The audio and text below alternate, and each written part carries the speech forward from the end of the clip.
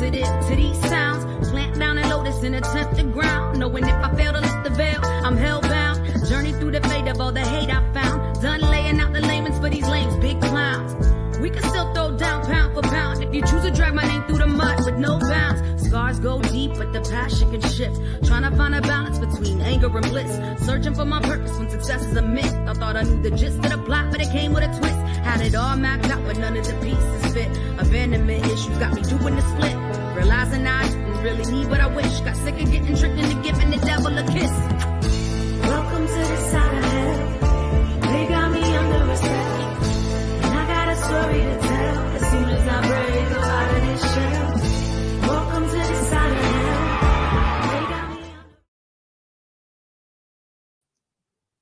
Hey everyone, good evening, afternoon, wherever you are, where you're watching. Thank you for joining Portal to the Paranormal for the podcast.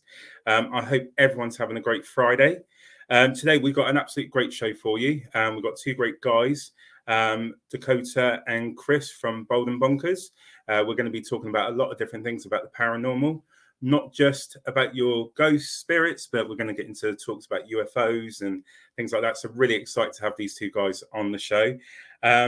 Before we get them on, I actually have a special co-host joining me tonight. You've seen her many a times on our shows. We're doing quite a bit together. She has the mouth of the Irish, the lovely Jenny from Shadow Whispers in the Night podcast. Let's bring her on. Hey, I'm going to stay quiet. I'm going to stay quiet. Sure to be sure, what's the crack with you? You okay? I'm good. Yeah, good day. Yeah, good. Well, again, thank you for joining and being my co-host for this evening. As I mentioned, we've got two great guys on tonight from Bonkers, Chris and Dakota. So we're sure to have a great time with them. And then, we'll get to everyone in the comments. As always, if you have any questions, this is going to be a really open subject with a lot of different things. So if you do have any questions for Chris and Dakota, as always, stick them in the comments and we will try and get to them. But let's bring the lads on and have a chat with them, shall we? So Absolutely. First up, we will bring Dakota on. There's Hello. Dakota. And we got Chris. How are you guys doing? Good evening. Good afternoon. Doing good. How about yourselves? Good. We're really well, thank you. Thank you for joining. It's the first time having you on the show. We're really excited about asking you guys a few questions about the paranormal. And let's get into it. Before we do, we've got Ghost Squad Scotland saying hi. Hey, how you doing? Hi. That's me, by the way. That's okay. That's it. We got Pamela in, so thank you for joining. So great. Well, let's get started. So first thing, Katie, thank you for joining.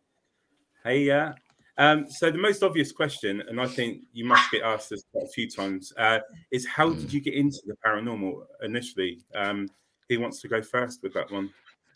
Age before beauty. All right. I'm the oldest out the bunch. As you know, I do the UFOs with this lovely chap here from the United States, but I also do ghosts. I've always been. I'll do the ghost first, right? Because the ghost is the easiest one. I've always been into paranormal. I've always watched the ghost hunting shows. Everybody knows Ghost Adventure, stuff like that. I've always watched these kind of shows. But when I was a really young boy, I grew up in a haunted house. And strange things would happen. And there was one night. See, this is what got me into it. There was one night I woke up and I couldn't move. Right, you know the kind of feeling you move. It was weird because I was lying on my stomach, and my head was turned, and I woke up and I could not move. I just could not move. And I was, oh no, I was like, oh no, something's going to happen. And I always knew the house that I'm in, the one that I'm in right now, was haunted. And I looked over, and there standing was an old chap, but he was like semi see-through, as if you could see through him, but you couldn't just see. See, this is where it gets kind of dodgy. You could see his bones, and you could see how he was made up. That is kind of, and I was like, oh my god. Anyway, I woke up the next day and I thought that was terrible. And my brothers my two other brothers, they used to, he was going about a man looking out the window. A man looking out the window. But nobody really knew if it was true or not. But when you walked about the house, because it's quite a big house, man, you would see shadows moving, right? Wow. And the spirit never done any harm. It never done any harm. But jump a few years forward, and I started getting into paranormal. I started doing the kind of live streaming and stuff like that, and I bumped into this psychic. Her name was Mary, and she was really good. And she says we were doing a live one night, and she says, "There's a man standing behind you, and he's wearing an old cap and a cane." And I'm like, "Oh, right." And he said, "Your brothers have seen him before," and there was no way. It was the first time I'd ever met this person. She's actually got a YouTube channel, and I was like, "Oh, can you tell us anything more about him?" And she went like that. She says, "There's a farm behind your house, isn't there?" And I'm like, "What? How do you know that? There's a farm right next to my house." And yes, he's buried in there. There's a grave. And I'm like, "There can't be graves up there." But anyway, I left it at that. And I started to acknowledge him over the years. I started to acknowledge him, and slowly he just disappeared. Oh my gosh. He's here, but he's no here. Sometimes you'll see like a wee orb floating past, and it'll just stop and it'll show up. That's him, because I can see him sometimes. It comes into the room when I'm doing the live streams and stuff. I've got but little known that I was talking to the local estate a couple of months ago, and I says to them, I was telling them my story because the guy's into supernatural too, and he says, "There is a grave there. There's a grave of a farmer that's buried up the back from you. And he was buried there about 100 years ago. And he was an old man, he wore a cap and he had a cane." Did you ever get his name? Robert is his name. His name's Robert. And when I come into the house, it's getting awfully cold in here now. And my house is like nuclear heating. It's got oil heating. It's really hot. I can feel it getting really cold right now. And that's usually a sign that he's about. The alien stuff, oh God, it's his fault. I blame him. Personally, I blame him. But that's when it all exploded for me, the UFO stuff. I met him through a kind of paranormal research company.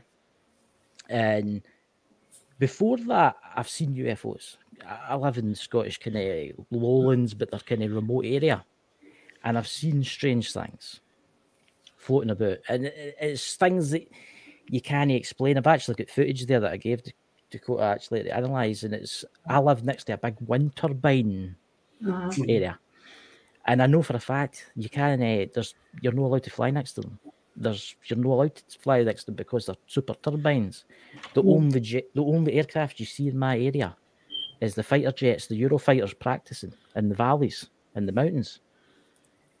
And one day I was out a walk and I seen this big black triangle and it was just sitting above the hill. Just sitting there. Wow. Just sitting there. It was slowly wandering along. And it's weird because when I started to film it, my phone started acting weird.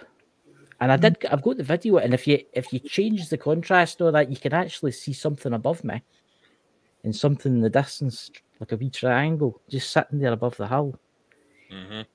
And actually, I showed Dakota that. I actually showed him the evidence, and then I met him, as I say, and we started going down the rabbit hole at UFOs. I knew it's just phenomenal. The stuff that I've seen, the stuff that I've experienced, the things that's out there. I can tell you something right now. We are not alone in this plane. Bernie. It's hard to believe, though, isn't it? It's interesting because I've had a lot of weird experiences. I've been abducted a few times. I have been a few times. I would say a good 30 or 40 times now.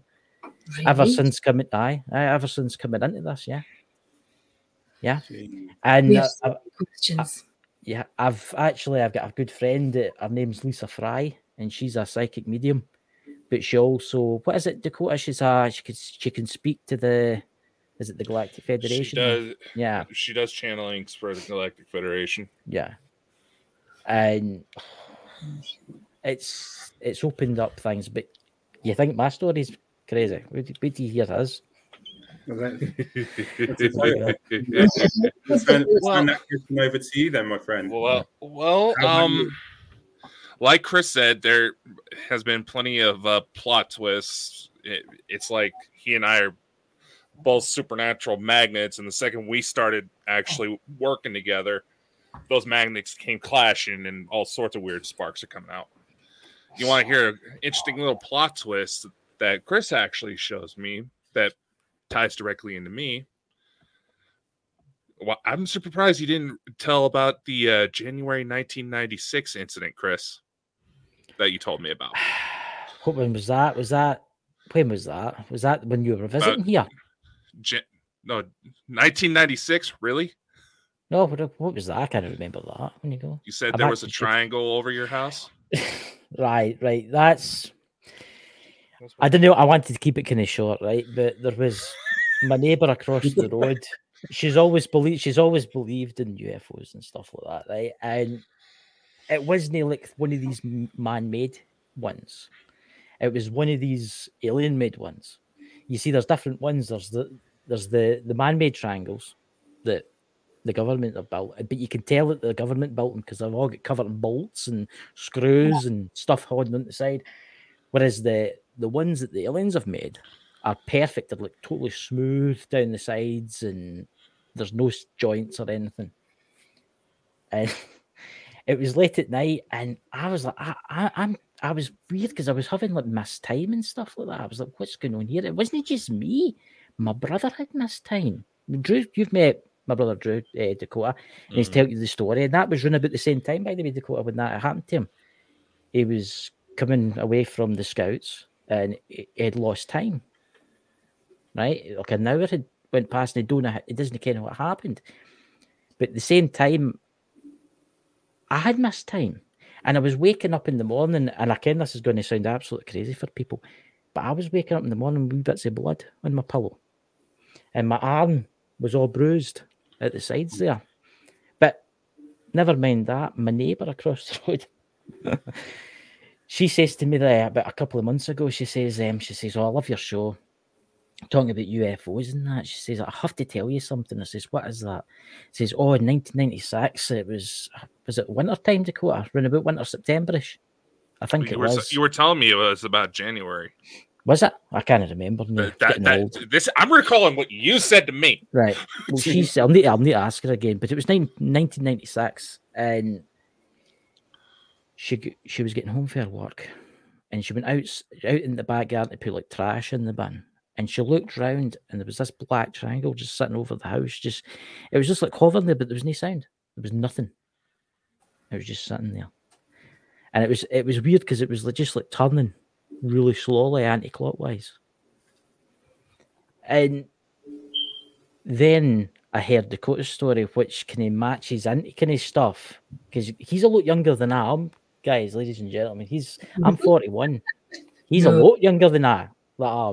You know, Dakota, this is where you come in, my friend.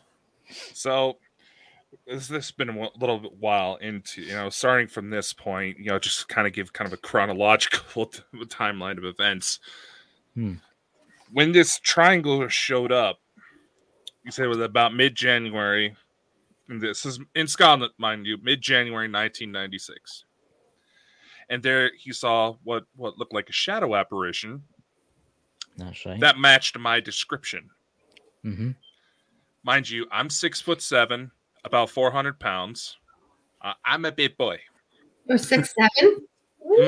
No, just 7. Jolly green giant.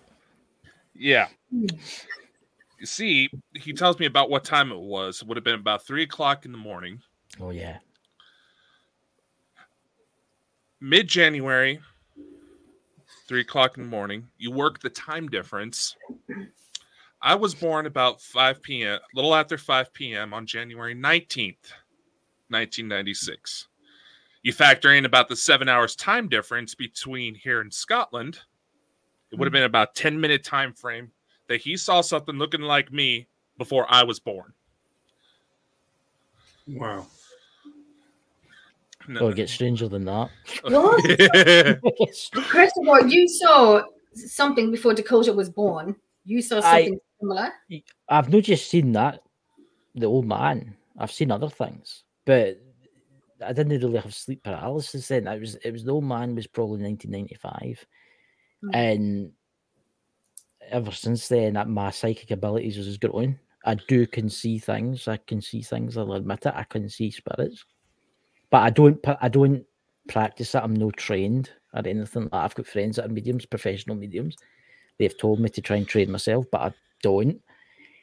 I've seen things moving about in the darkness, usually dark shapes, and one of them was that I seen them following you about. But you got to remember, when I seen this, I was well, I'm 41, so I don't know, about 9 or something like that. I can remember the woman was just back for work at that time, and she seen it above my house. I was in my bed, and I experienced some really strange things weeks before that. I would see like dark shadows moving about, which I always presumed it was my pal, my housemate. You know, I always presumed it was my friendly ghost. But still to this day, that room, because it's quite a big house, as I say, that room, nobody really likes sleeping in that room.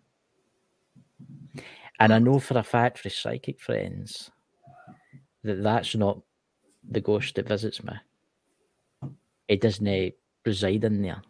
He comes into my room because he likes me. And because that's what he's like a spirit guide or something. I don't know how it works, but it's weird, right? I can cleanse that area now. It seems to be fine now, but there's nothing there. But when you get into that room, it's a huge room, like, and it's got this weird kind of feelings if you're being watched. Do you feel comfortable or do you feel uncomfortable? At first, it used to be uncomfortable. At first, it was like something was there. There was like a portal there or something, but the portal's been sealed now. It's totally sealed. It's gone now because I had somebody I know, a professional, do it for me, and it's totally gone now. But I don't think that was a spirit. I think that was something else. Something with plans. I'm trying to. I'm spooking out Nando here. He's going to be sitting the night with his crucifix. And he hasn't even gotten to the juicy stuff of mine. Wow! Oh my God! I love all of this. I love all of this. There's not many people I get to talk to about UFOs and whatnot. No. So you guys were sort of connected before you even met each other in some way, based on the story, then. And that's amazing. Things have happened. Wow. Things have happened before we even met each other. Do you know he went on holiday to Scotland as holidays? And where was one of the villages he drove right through? Mine. What would be the odds in that? And you look similar. I know. You look like brothers. Well, I do know I have ancestry in Scotland, so maybe. Maybe. Nando knows a DNA kit test. You know the one that you got? The DNA test? You do look like brothers. So how does that connect with you, Dakota? So does that move back over to you now, Dakota, from what Chris is saying to yourself? The thing is with me, I was always one of those weird kids, psychic kids. My aunt used to tell me a story. Mind you, there's a lot of my relatives who, through several situations that Nando, with what we discussed about how Chris and I met, you can understand why it rubbed me the wrong way. But definitely. I was estranged from a lot of family members, and some things happened. We all started eventually reconnecting. My aunt would tell me this story where there was this one day I walked up to my stepmom. I put my hand on her stomach and said, "My sister's in here." Obviously freaky coming out of the mouth of a 2-year-old, but they thought nothing of it. Just a weird kid. Yeah. The next day, my stepmom, starts feeling sick. Goes to the doctor. Doctor runs a pregnancy test because she's a woman with stomach issues. She's pregnant with my younger sister. Wow. Those kind of stories all go on, and this just kind of thing seems so normal to me. It wasn't until I was about 9 years old that I had an incident at the old Idaho State Penitentiary where I was just on a school field trip and we walked past death row. I saw a man walk. They had the noose actually up at the time. I watched a man being walked up, chained up like he was a prisoner to this noose, the noose being wrapped around his neck, and him dropping. Obviously, this seems so surreal to me. It looked like someone was being hung. I freak out, start screaming, somebody's in there, somebody's in there. Everybody else that was in the group had already walked off. Heard me screaming, they all come back. I look back, the thing was gone. Being that I heard the reputation of this place being haunted, I used that to my advantage beforehand to scare the girls in my class, so naturally, nobody believed me. Yeah. A couple years later, Ghost Adventures came into town to film for their first season, went to the old Idaho State Penitentiary. They showed the picture of a man who's often referred to as Idaho's version of Jack the Ripper. His name was Raymond Snowden. It was the man I saw being hung. Oh, blimey. So by the time I was 14, more of these incidents started taking place. I used the fact that I was always looked older and was a giant of a person to hide my age so I can get into investigations. As far as when UFOs came into the picture, it turns out there may be a sequence of events that took place before I was born, going into like starseed and reincarnation territory. But the most evident incident that something was eyeballing me was when I was 5 years old. I went to bed at my mom's house one night, seemingly normal night. Next morning, I wake up 30 miles away in my grandparents' house, and my grandparents had no clue I was there. Now, disclaimer, naturally someone might think, oh, your mom just probably would have dropped you off while you were still asleep, and which happened a lot because of her work schedule. Shortly after I woke up, my mom is calling my grandparents, screaming her head off because she does not know where I am. I mean, how old were you? I would have been about 5 when this happened. Jeez. Did they explain?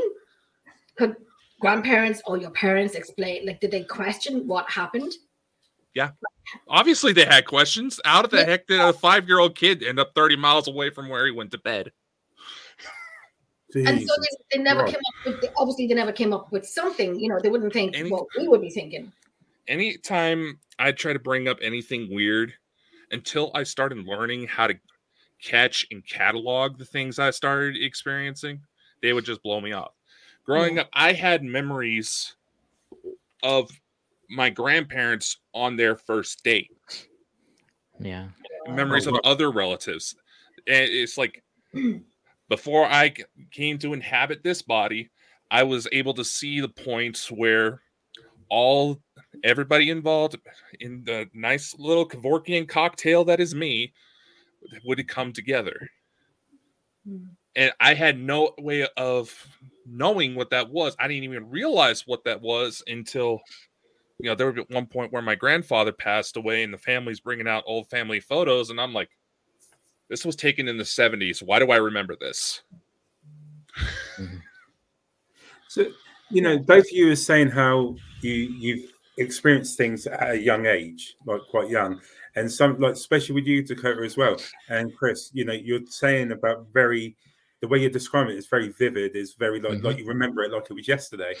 But going back, and this might be a bit of a personal question, what was people's reactions to you guys when you were saying that you were picking up things you were seeing? Did they understand? Because I know a lot of people say at a certain period of time it was like boo-hoo. People would not, and then especially with a lot of our countries that religion comes into play, and a lot of religious people, I do feel like try and push back. They push people back with these sort of abilities.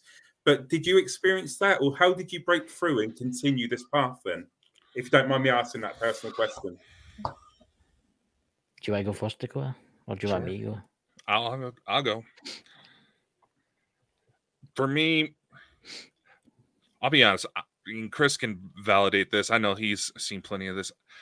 I'm the type who's always been, if I know I'm right about something, I will not stop until I prove myself.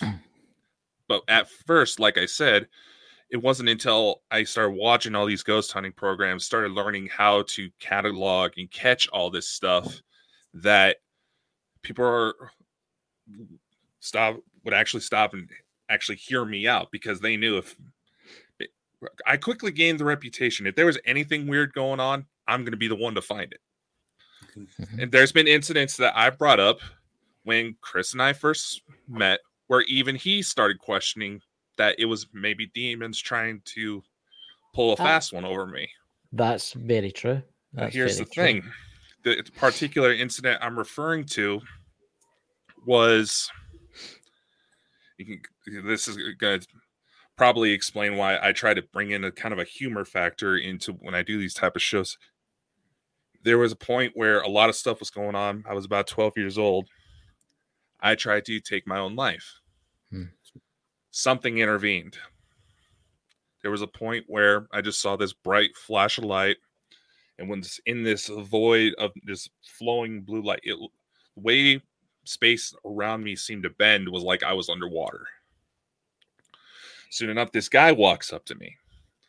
I couldn't really make out any details. His image was kind of blurry, but he looked like he had a white robe, had the long, kind of dark blonde hair. He just had this vibe to him, like he understood what was going through. He didn't necessarily judge, but he was concerned. Eventually, he comes up and says, "Dakota, there's someone here to see you." He steps aside, and all of a sudden, there's a little girl standing behind him. Mind you, I'm 12 years old. Immediately, I could see that this little girl looked just like me. She's bawling her eyes out. She walks up to me and says, "Daddy, please don't do it." Now you see, you're going to get me started.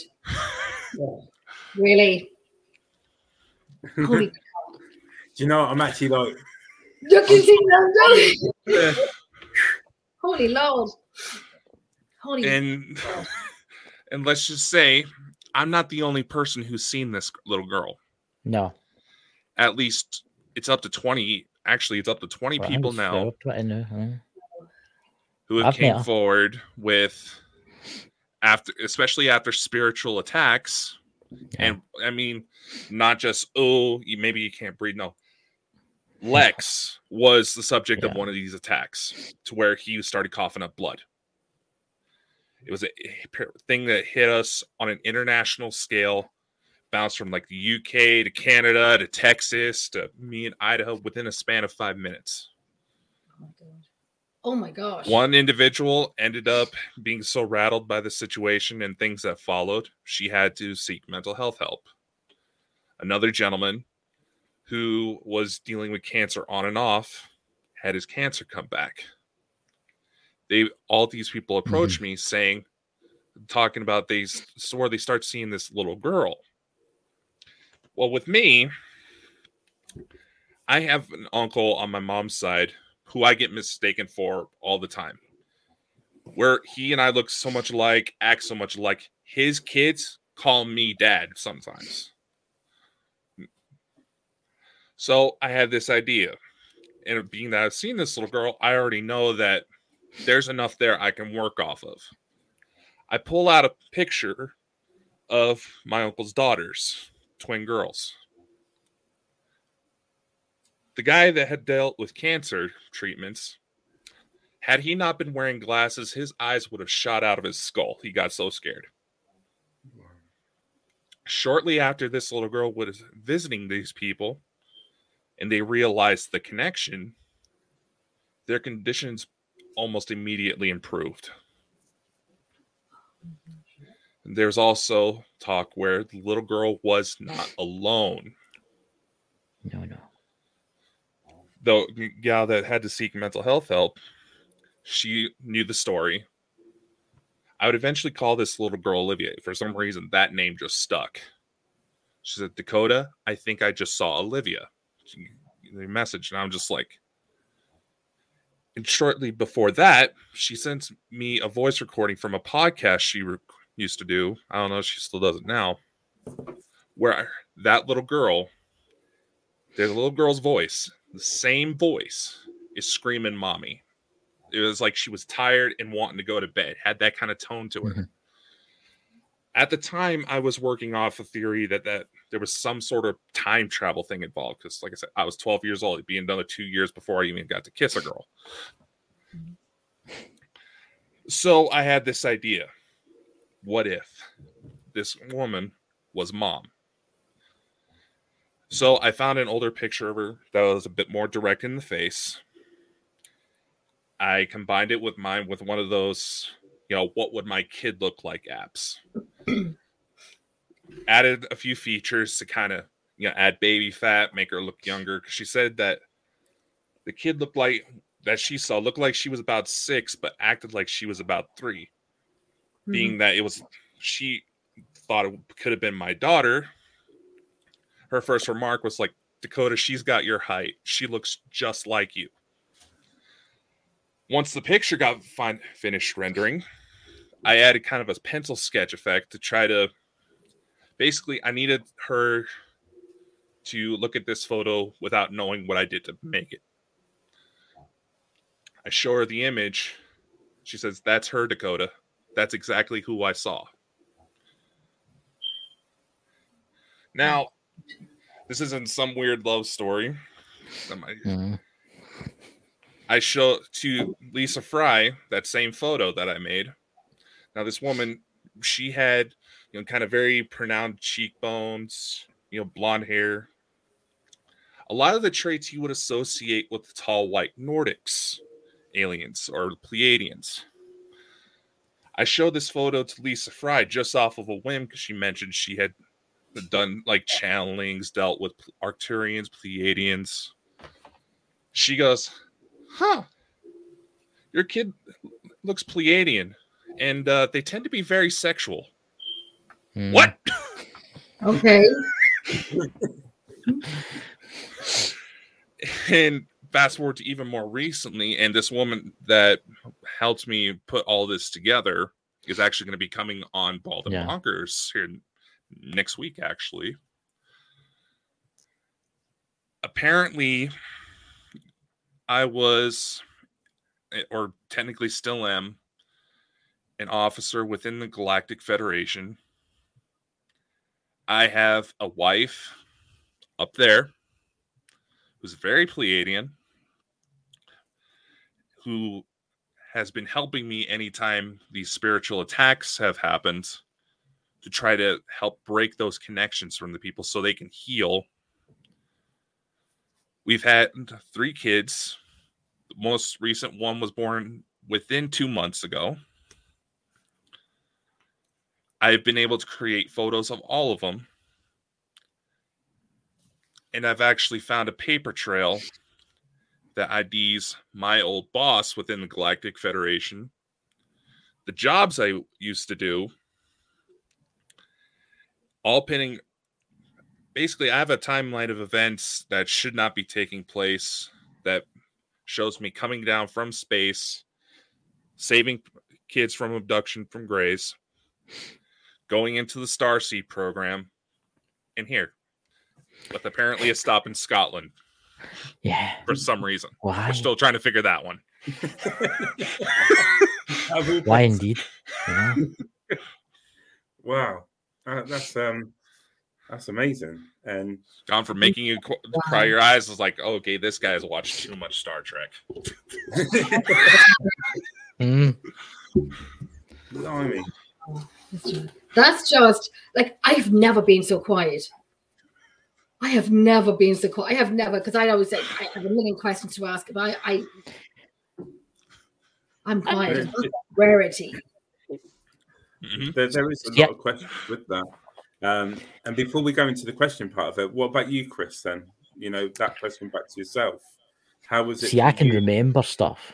Going through it all. See, I wouldn't say I was like Dakota. I'm different. Right? I don't know my path. I don't know who I'm really meant to be. Right? I think I've got, I don't know if that's where I'm from or not, or maybe I don't know. But I can remember, being born, you see. And there's no many people who can remember being born. There's only a very few, and the reason I know is because years on, I met the doctor that delivered me. And I said I had certain memories that I threw up to him. I'll tell you the story. It's not very long. It's 5 minutes long. I can remember a white light, right? Imagine the most brightest. You'll start crying in a minute. Can imagine a hallway, right? But it's the most beautiful light, but doesn't hurt your eyes. Imagine everything's white, right? And in front of me, next to me, side of me, there was people. There was women. There was men, right? But we were all older, right? Walking down this hallway. And I can remember looking to myself, and there was a woman there, and there was a man standing next to me. And I can remember there was some voice, and it was just says, "Keep going, just keep going." And I looked over my shoulder behind me. I know you're not meant to. I don't think you're meant to do this when you're getting like maybe reincarnated or whatever. And I looked over my shoulder behind me, and there was lots of people standing, like waving. Right. And then I was born. All of a sudden, I was in this weird room, right? The room that the reason I can remember this room, there was 3 people in that room: my mother, the doctor, and the nurse. And the reason I can remember this room is because it all had green tiles, right? Floor had red tiles, the walls had green tiles. Over in the corner was a sink, and the other corner was like kind of medical stuff. Later on, maybe about 10 years ago, 15 years ago, I've been thinking about this for a long time. And when I was born, the hospital I was born in a year later was knocked to the ground. It was leveled and they built houses on top of it. Right? And you bear in mind, at that time, we were 1 year old. There was no photos allowed in the days inside the room where you're born. You get what I mean? Right. And the doctor's he's actually retired now. And I says to him, I says, I can remember it. He says, "Oh, yeah, you came with doctors are like, they don't believe in this kind of stuff." And I says, but the room had green tiles with red floors. And he just went, "I did actually, aye. It's weird you should say that." And I says, "Aye, on the left-hand side, there was a sink. On the right-hand side, there was like a cabinet." And he says, you've, and there was a door, too. And he says to me, you have described that room to a T. He delivered something like maybe over 100 babies in that room. And did he never ask if there was a photograph taken that you would have looked at the photograph and would have remembered? He says to me, there was no way you could tell. He says to me, there's no way you should know that. The only evidence would be my mother. But I think I was born at 6 o'clock in the morning or something like that. I can't remember. But I asked my mum about this, and she went, aye, green tiles, you're right enough. But she never really told me about this. But it's weird because it's like it's photo imprinted in my head. I can picture it right now. I can picture that room down to a T. And it's like there was like a shelf, there was a cabinet with like bottles in it. You know how the old-fashioned locked doors? And then there was another bit where it had all like the surgery equipment. With how oh god, this is going back. Going back, and this is before use time to quote. They used to like boil all the instruments. There was like kind of cooker things that would boil instruments. They were sitting, and I could remember them sitting. And it was weird because after that, I used to remember.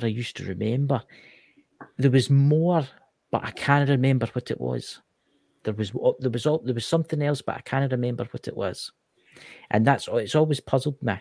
I'll never tell you to quote this bit, but there's always something else that I seen, that I witnessed, but because I've become an adult now, because I think it's when kids start going to a certain age, they forget who they are. It's like I had a purpose, but I don't know what the purpose was. Wow. Maybe I've done my purpose. Maybe it was meeting Dakota. I don't know. Maybe. Yeah. You know? Oh my gosh. it's quite interesting because I actually said to the Lisa Fry about it, and she says, "Yeah, that's you. That's what it's like." Because she's a medium. She talks to the dead and stuff like that. And she says that is what it like. It's different for when you're going there, but when you're coming here, what usually happens is the family bring you to where you go to come back, and they all stand and wave you off, and that's what it was. I was walking with other people. So I was maybe born in that room, but the woman next to me at the side was maybe born somewhere else. And the man standing next to me was maybe born somewhere else. You know? Hey, Neil! Good to see you, bud. Oh my! So the family. So when you were born, and you were saying that the family was waving you off, I have been told now when you pass over that you have a choice to move on or to come back.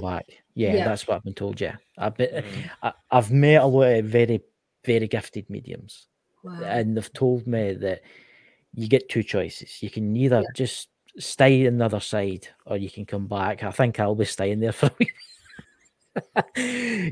You know what I'm saying? It's weird. It's like it's weird because I feel like I've been here a few times. I feel like I've been running the circuit a few times. And I don't know what it is because I've spoke to a lot of other mediums about this, right into this kind of stuff. And they even say it about me. They say that maybe this is your last time running the...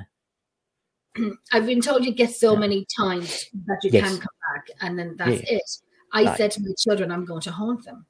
I'm going to watch them. I'm not leaving them.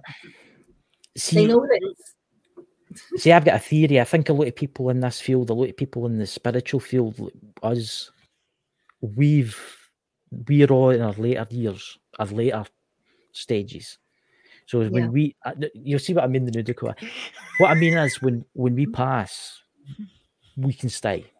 Because I think we've been here that many times. And that's what attracts us to the paranormal side of stuff, is because we know real deep down, we know what happens.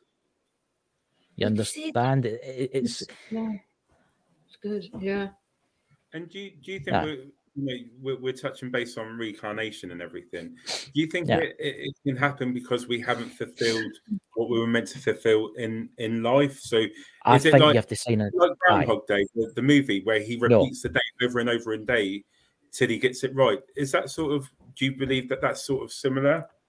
The people I've spoke to, the really good mediums that I've met, I know one of them, Danny, Jason Bones Inspector. He's really into that. I don't know if you've met Jason Bones Inspector. His name's Danny. He's really, really good. People that I've met, psychics that have told me that whatever your religion is, that's what you get. Right? If you believe in your religion that you get reincarnated again, that's what you get. You die and you come back. You die, but see, this is the thing, that you die, but you have to go through like a life review. Perfect. And then you make the choice. So your life review, as in, could I have done better? Do I need to change something? Do I need to finish something off, apologize, or fix something? It's like for someone that's done something bad, right? A lot of people think, let's just pick somebody. Let's pick one of the soldiers for Auschwitz, right? That murdered some Jews, right? They think they'll be going to hell forever. No, that's not what happens to them. Something worse happens to them, right? It's like something worse than hell. So they'll go through their life review, but then they'll be sent back to live a terrible life. But then they'll come back and they'll do a life review, and then they'll be sent back again and again and again until they've like learned who they are and what they've done. Yeah. It's different for some people. It's different. There's some of the souls out there, like, I don't know if Dakota can agree with me here, but there's people out there, like people that have done so much good in the world. Like, take Gandhi or somebody like that. Take somebody that's done really good. They've done good all their life. That's all they've done, right? That's all they've done. They are treated like kings when they're coming into the afterlife. They go higher up. They go to a different plane where they're treated, and they get the choice. They get the choice. Stay. They get the choice. You can stay here. You can come back. I'm going to be a queen. But it's Dakota's actually. Dakota, do you want to say about this? Because I know that you've got stuff on this. I got stuff on. Yeah. Part of the natural reincarnation cycle, yes, there is karmic debts, and yes, it can carry over into the next life. But the thing is, it's not as linear as we think. Say, you could go into the Auschwitz example. The soldier may have died, proud of what they've done, but they're like, no, you were a dick. Sent him back as one of the very Jews that he's killed. Just as an example. It's a lot more complex than we realize. There's no time. Going in, not quite. Well, time's different in the afterlife. Well, put it that way. It's like 5 minutes over there's like a while here. That's a question we asked. Oh, sorry, go ahead. It's complicated. What a lot of mediums have told me, and a lot of really good ones have told me that time is different in the afterlife. It's like 5 minutes here is a lot longer over there. Right? Yeah. It's like Dakota says, they could have went back and became one of the Jews that get gassed or one of the disabled that get gassed. Right? It's weird how it works, because some psychics have told me that some people have went back to the Victorian times to become born. What? I know. Yeah. So you could go back if you died, right? Say you live for another 70 years, right? 80 years, right? And you die, you could go back to 1960 if you wanted to. I was going to say I want to go back to the 70s, but I was born in the 70s, so I'd like to try a different area. Yeah. You could if you want. That just gave my age away, didn't it? Dakota Ken's more about the kind of time kind of stuff. It's like fifth first dimension and stuff like that. I will say this, Chris. Those explanations are way harder than they actually need to be. Oh, I can't even comprehend. There's a much simpler way of explaining it. When you go to class. And I don't know why people. It seems like it probably sounds so simple. People think, okay, that's way too easy. That can't be right. Time is not a river; it's an ocean. Yeah. There's a lot more movement than what we can be called. Now, like Chris said, there's the choice, and there's souls that can go into different time periods, possibly even different realities. It's kind of hard to test that without killing a bunch of people off and say, okay, tell me when you get back. But there's also another element, kind of digging into the Starseed program. The concept of starseeds, yes, souls can have different incarnations from different planets, but at the same time, what we know as starseeds, coming down because they have a specific mission. Yes. They figured out how to hack, basically, the human body to where it can accept foreign souls. Now, it's they consider it kind of a loophole. It's said to come from the Council of Nine, taught the Galactic Federation.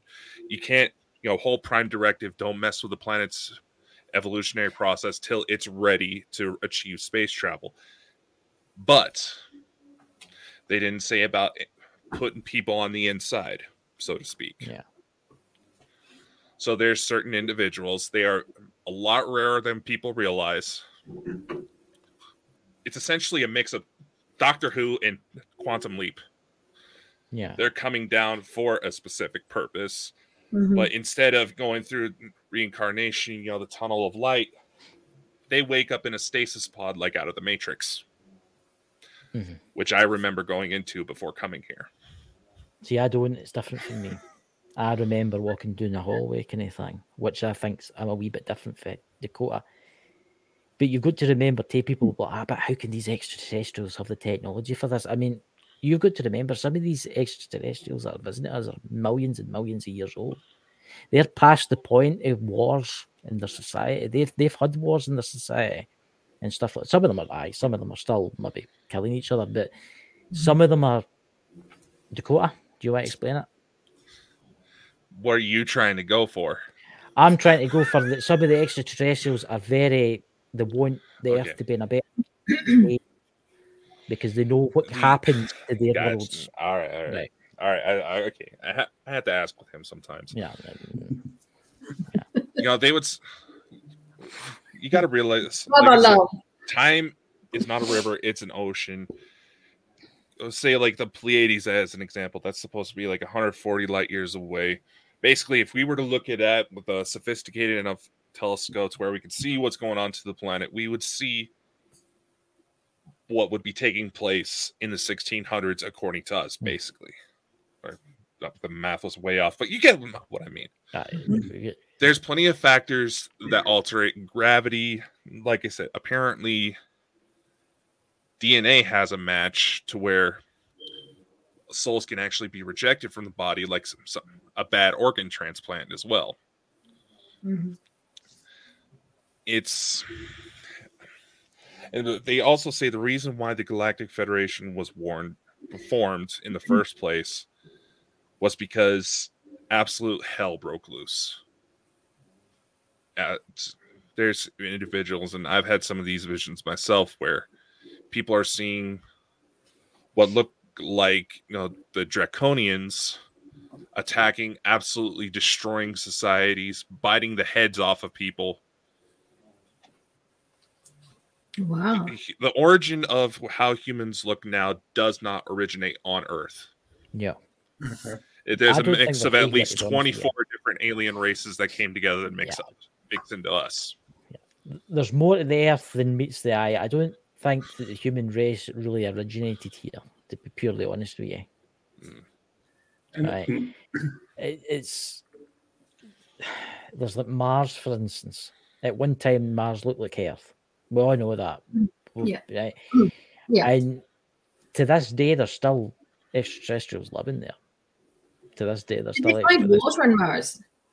Did they find water? It's frozen in the polar caps, but it's as well as under the surface. Yeah, but there is proof out there that there is extraterrestrials living on Mars. Well, no, really on it. And underneath look at some of the news about the James Webb telescope. I mean, they're saying that it spotted several different planets within the Goldilocks zone that could easily foster life as we know it. But here's the thing. That is such a small sample to look at. You can just look at the different extreme conditions that we have found life here on Earth. Life, it's like Jurassic Park. Life finds a way. Yeah, look at this. So we're looking for planets where we can possibly go to. We're looking at Titan is one of the closer examples, the moon around Saturn.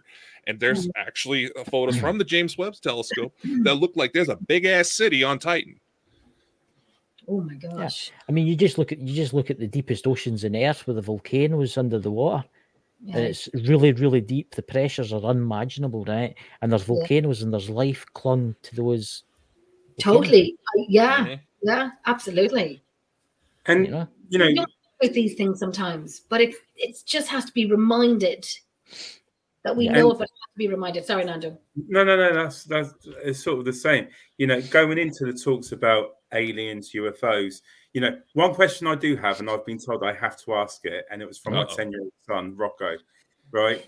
We were talking before, and he was like, "Who have you got on your show today, Daddy?" And I was like, "Bold and Bonkers." And he asked questions about what they look into, and I was saying about UFOs, aliens. That you're quite open with a lot of stuff that you're looking at. Yeah. The one question he asked, and I've never really thought about it before because I thought it was just a man-made thing, but according to him, that's not 100% sure. So if I sound stupid, I'm sorry. Yeah. But the pyramids of Egypt, he's under the impression that it wasn't a man-made thing. It was something from up there.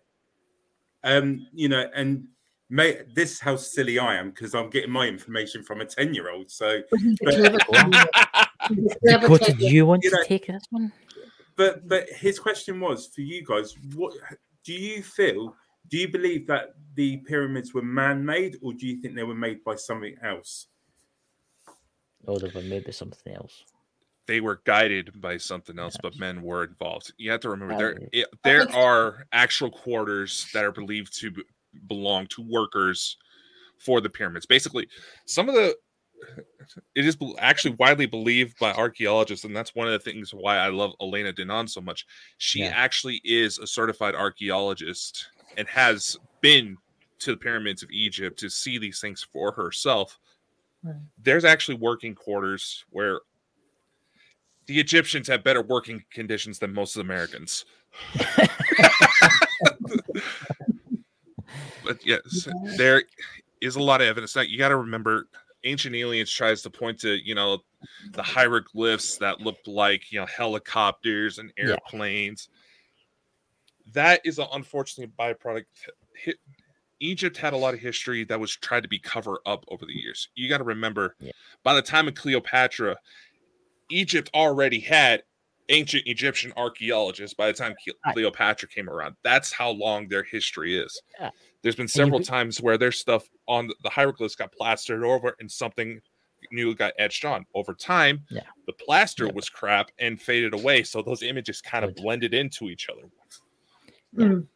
You got to look at things too. You got to the religion played a part in Egypt too. You got to the holy wars. They stole a lot of stuff, right? The archaeologicals in maybe the 1800s and 1900s, we stole a lot of stuff. Just look at the museums of Great Britain. They've had to hand back things that we've took, right? Mm-hmm. I mean, at one point, one of the pyramids had a gold pyramid on top. See, was it the Great Pyramid Dakota had the gold triangle on top of it? Most of the pyramids actually had kind of gold plating at the top and quartz on the sides. It was a lot shinier looking back then. See, this is where you get in the rabbit hole with the Knights Templars and stuff like that. Because if you're a Mason, the Masons, if the Masons believe, because I actually come from a long line, I'm no a Mason, but a lot of my family were, and the Masons worshipped a pyramid, right? And on one side it said Jehovah, right, the name of God. That was put there. That wasn't the people that built the pyramids that put that there. That was put there by somebody else. And King Solomon taken it and put it into his wee thing, and then the Templars took it away and stashed it somewhere. But at one point, that would have sat on top of one of the pyramids, right? That was one of the capstones. It was solid gold. Wow. It was used for something. What we don't know, and where it is today, we don't know. Are you kidding me? It's missing. It's never been found. But it's got the name of God on it, Jehovah. It's known. It's a pyramid. Just look it up. If you look the pyramid up in the back of the dollar, that's representing the gold, because it's the David Masonic Lodge on the top of the pyramid. I've seen videos and so on where you do see that gold at the very, very top of the pyramid. Yes. And what happened that King Solomon took it, right? And put it in his wee stash in his King Solomon mines or whatever it was he had. And he had everything in there, the Ark of the Covenant, he had the Grail, he had everything. But then the Knights Templars came along and thought, you're not having that. And they took a lot of the stuff, like the Ark and the Grail, whatever it was, which is another subject altogether, including the capping stone from one of the pyramids, right? Which was a solid, imagine something the size of a car that was solid gold, right? Pyramid. There was a capping stone, and it had the name Jehovah on the side of it. That came from one, and it had a purpose. But obviously, the name was added later on. People have theorized what it could do. I mean, Dakota, what's your opinion on what the pyramids were? Yes, there were tombs for the pyramids, but they've also been shown to be able to conduct electricity. Yes. The reason why we can validate that there was some kind of plating on the pyramids is that we found trace elements. Now, the official story is that a lot of it got stolen by looters, and that could be very well true. However, the Masons had a very invested interest to where it is actually speculated they may have trafficked young children into the inner chambers of the pyramid in order to try to access areas that are locked off. Because it is believed that in these children's blood, the DNA has some sort of activation.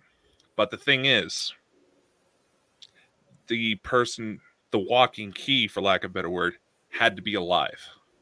Mm-hmm. There's stories, and Elena dealt a lot with them. I know he teases me a lot about how much I bring her up, but if there's anybody who has an almost 100% track record with the things she's talking about, It's her.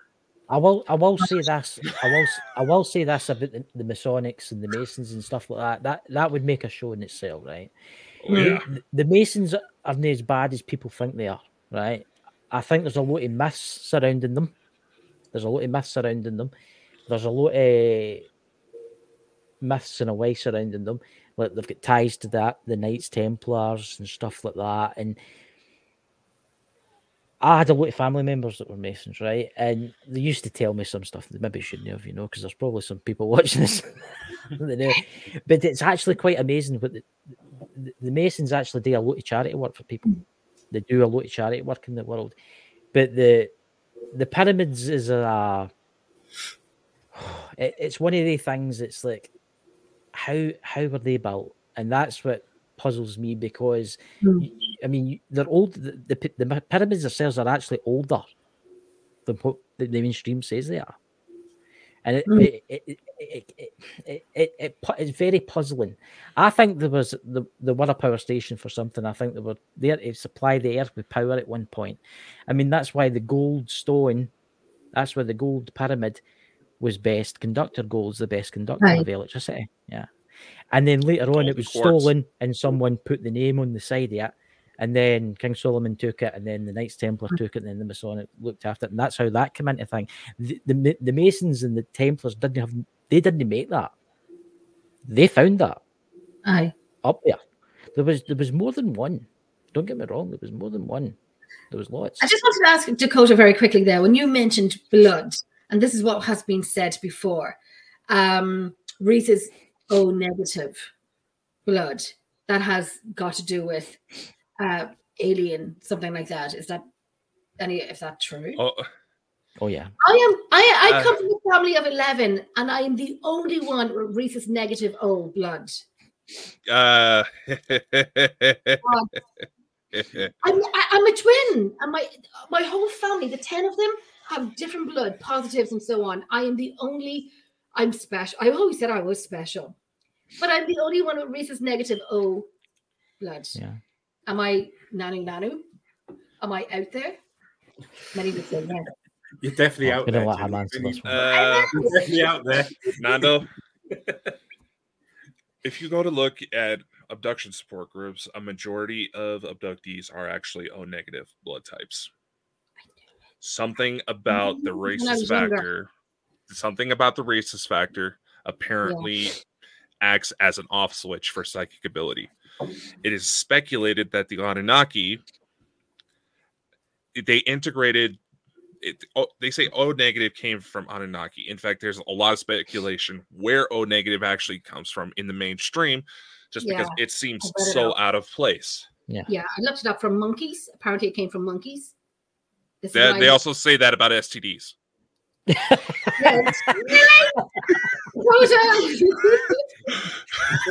But here's also another thing, though. Thank you. And you're talking to again that not only has an alien baby mama, but whose family history actually traces back to an ancient Sumerian god believed to be an actual Anunnaki. I told my family I was special, and they didn't believe me. See, that's what it is. I'm bloody special, and I told them, but they don't believe me. But now I am. Dakota, do you know the same blood type? I just said that. I see. It's the same as me.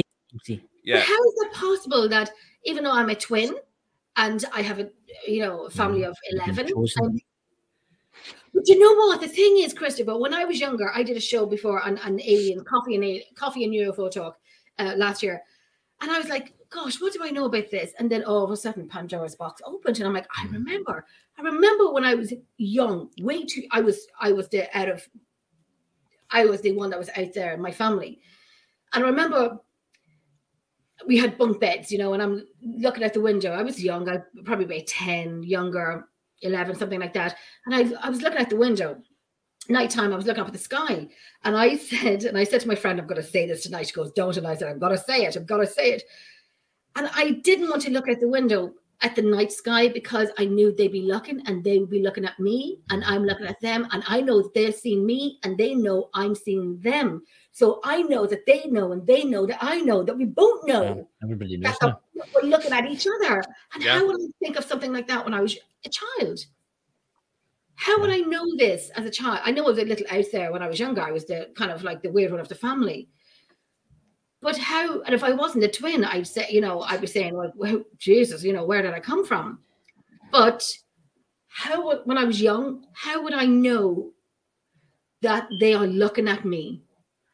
And I'm fearful of it. I these UFO movies, I'm like abductions, and I'm like, no. And I interviewed Mike Heston Rogers, and, you know, I'm kind of going through him with a few things, but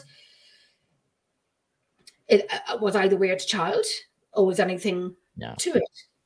Nando, I see you shaking your head. You're like nodding your head. You're like, yes. Am I the chosen one? Let's see. Have you heard the tale that Star Wars wasn't necessarily all made up?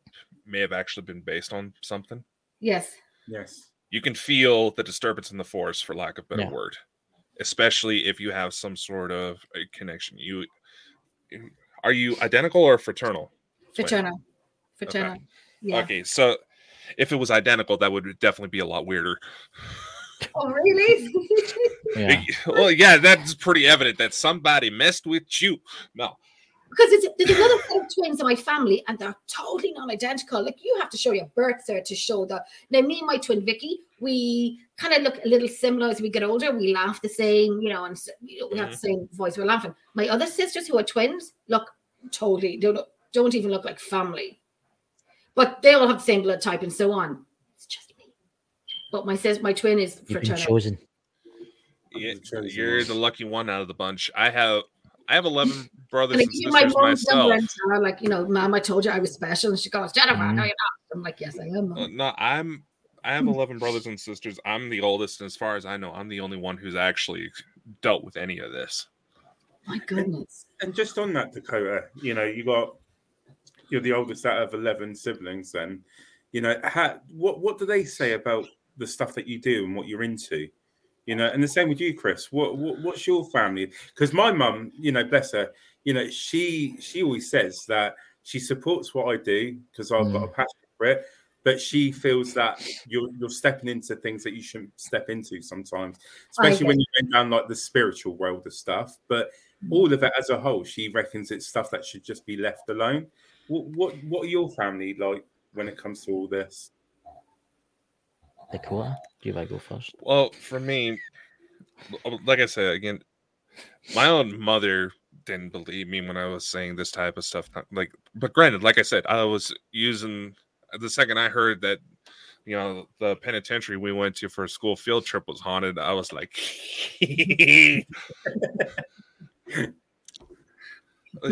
like it wasn't until I started learning how to catalog this stuff. They said, "Oh, you're watching too much of that Ghost Hunters." I started doing it on my own, started catching things right off the bat on my first case, and they're like, "Okay, he was not kidding."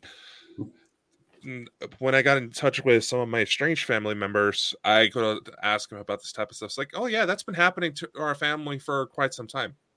What? Wow. It's like, yeah, your grandma, she's actually had to deal with grays in her lifetime, and something about that particular branch of grays was not very compatible. So apparently, the offspring had issues that can only be corrected with mommy's milk. So this should show you how off the rails my family is, where describing my grandmother being abducted and milked by aliens will seem like okay conversation. That would be I was like, then there's also old stories of like my great grandmother's great grandfather apparently being telekinetic. Like I said, it's a more recent discovery where I found out that apparently some of the royal family in my family tree can be directly connected to the Anunnaki god. Okay. So does that make me a demigod? Bow to me, mortals! I'm special, so I don't have to. I've actually been all right, yeah. My family seemed to be okay with it. because some of them have experienced like spirits and stuff like that in their lives. And the alien stuff, I will say that the alien stuff, the kind of like it's like, it's like they look at me as if I'm one of the kids out of Village of the Damned or something like that. They don't really talk about the alien stuff, and I don't talk about it to them. That's my stance on that. The problem with the alien stuff, and then going into it, because there is a question based around UFOs, you don't know what's real because a lot of things are kept under wraps. And I think that's the biggest problem. We're when we're talking about spirits, it's a very open subject now.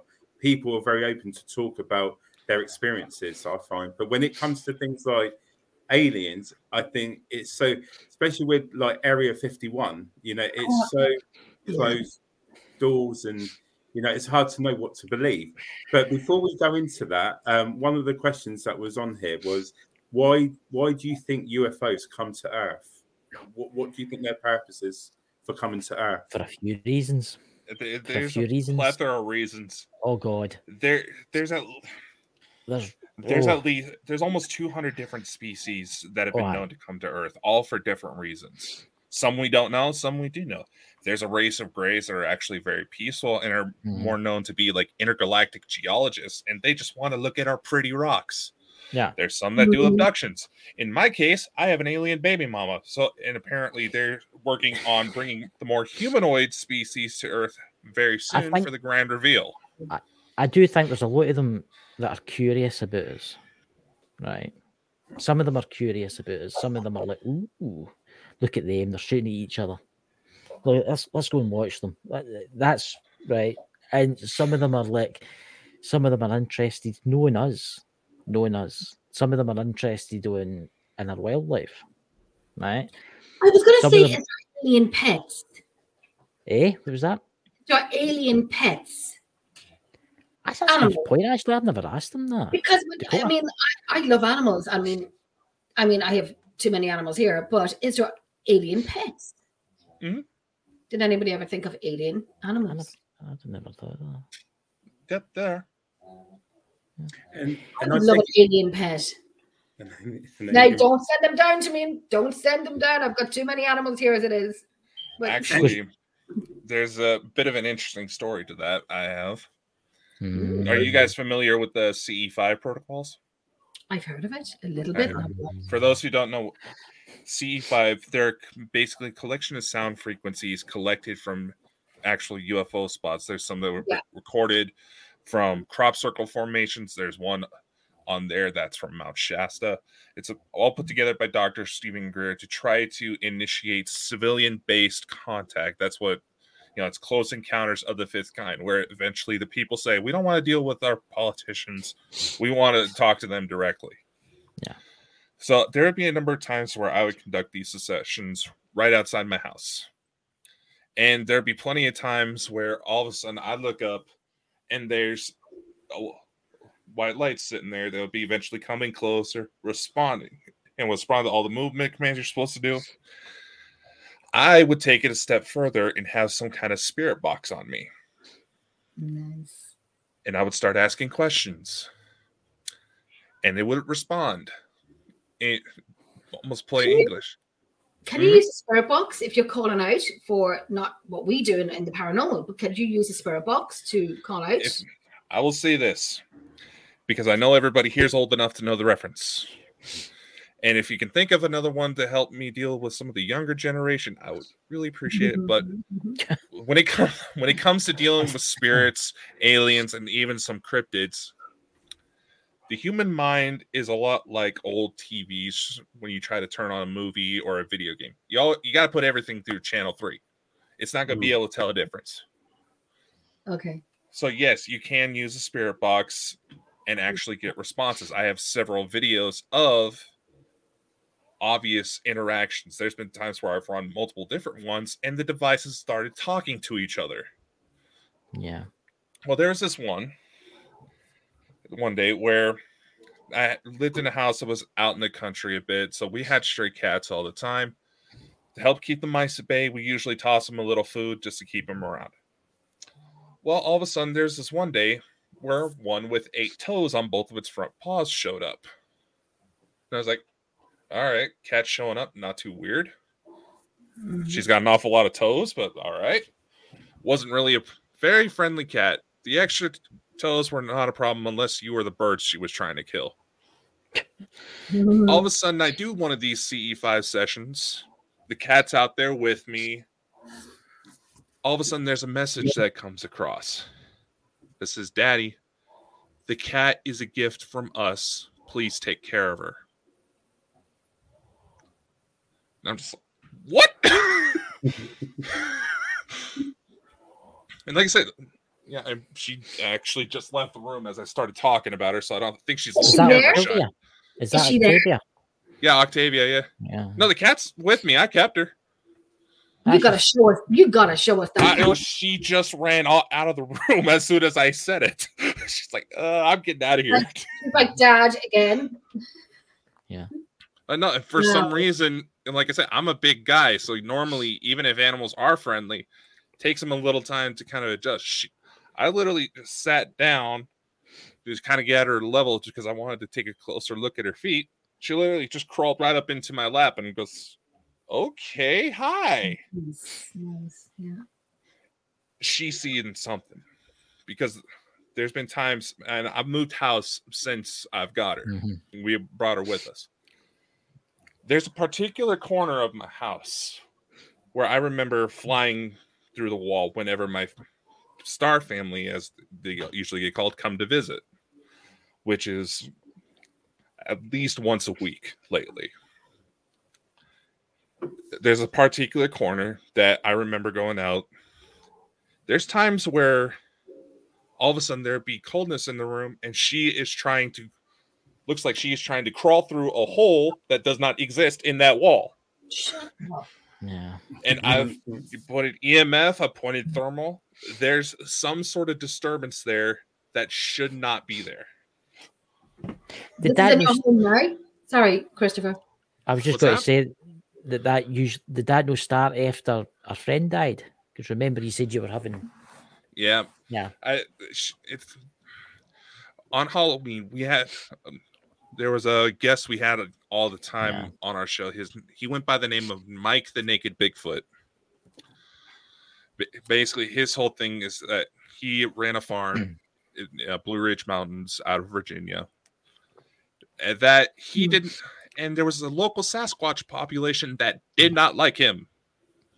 They would constantly attack his property, steal his produce, killed a few of his animals. He would tell his kids not to go outside at night unless they had a gun on them. Yeah. He passed away. He was actually practicing voodoo priest. He died on Halloween of all days. Which goodness. It was his favorite day of the year. He actually kind of wanted that to happen. So it was after Halloween of last year that started happening. And there's been a couple of times where she started doing it at night, and all of a sudden I see Mike's head poking out the wall like this. Hi. Yeah. And he was kind of that goofy older guy who would do something like that if he had the chance. It's a shame he's gone, because he would have made a great guest for your show, because he wasn't just a voodoo priest. He done a lot of investigations, and he done a lot of house cleansings, and he was a really good friend of ours. He was such a nice man. It sounds like we missed out on a great person to be able to tune in on the chat, because it sounds like he would have brought a lot to the table as well. There's a bit of an intersection when it comes to the UFOs that I just barely found out. When we first met Mike, it was through a live stream like this. It was kind of an open panel. We had a bunch of people on with the company Chris and I met through. This was shortly after that spiritual attack I mentioned that ended up causing Lex to start coughing up blood. Mm-hmm. You know how in alien invasion movies, there's like the really garbled electric transmission, something going on. All of a sudden, through Mike's end, that started happening. It was a clear voice. The voices were deep. If they were human, they had to be huge. All of a sudden, I'm having technical issues. My signal cuts out. I have to jump off for a bit. 5 seconds later, something comes across his end saying, "We want Dakota Franson." Mm.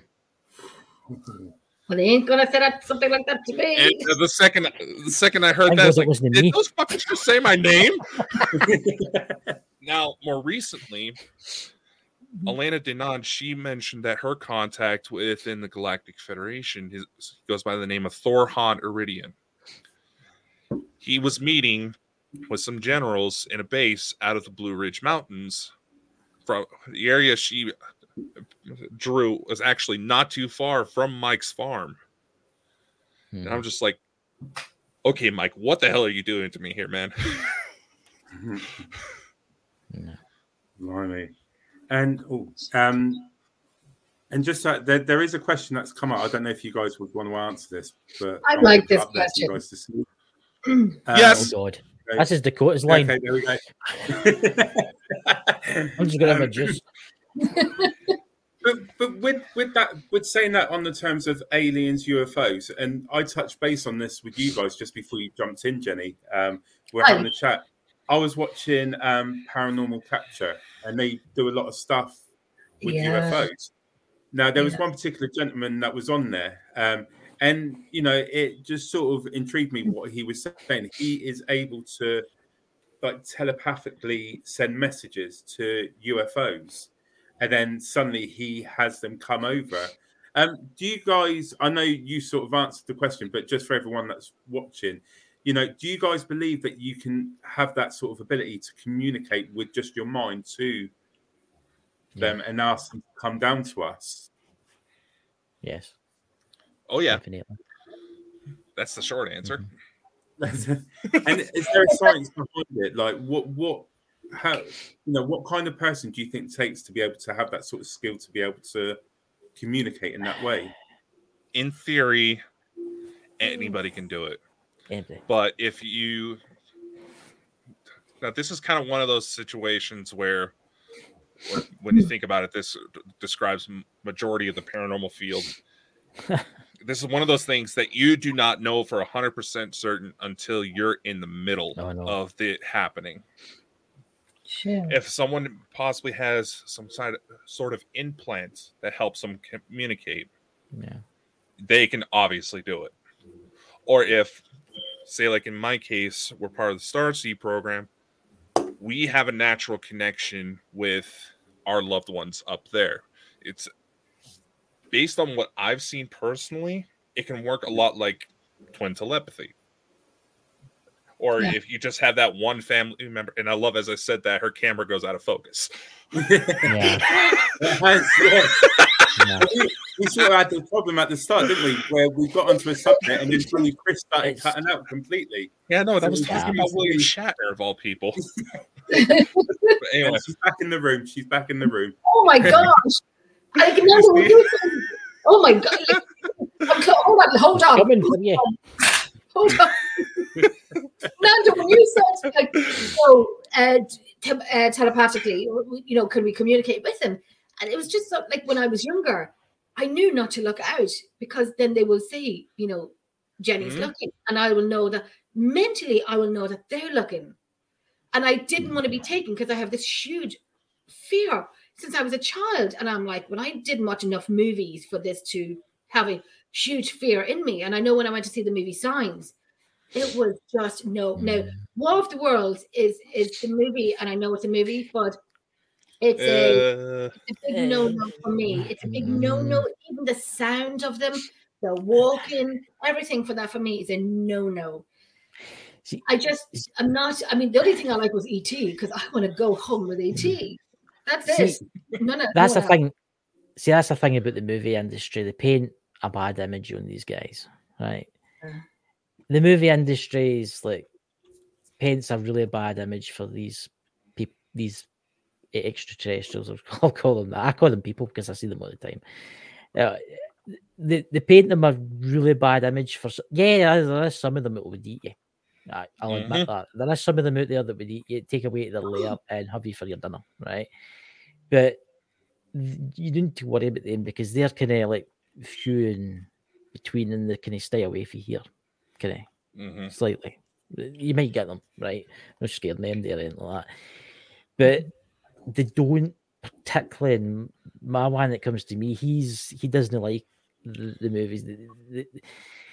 They're not all portrayed that way.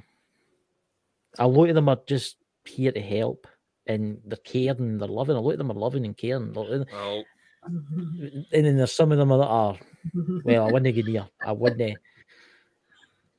Chris, you're looking very Is it green. Yeah, you do look a little green now. There you go. I'll put that one on there. I'm not green. I've been on.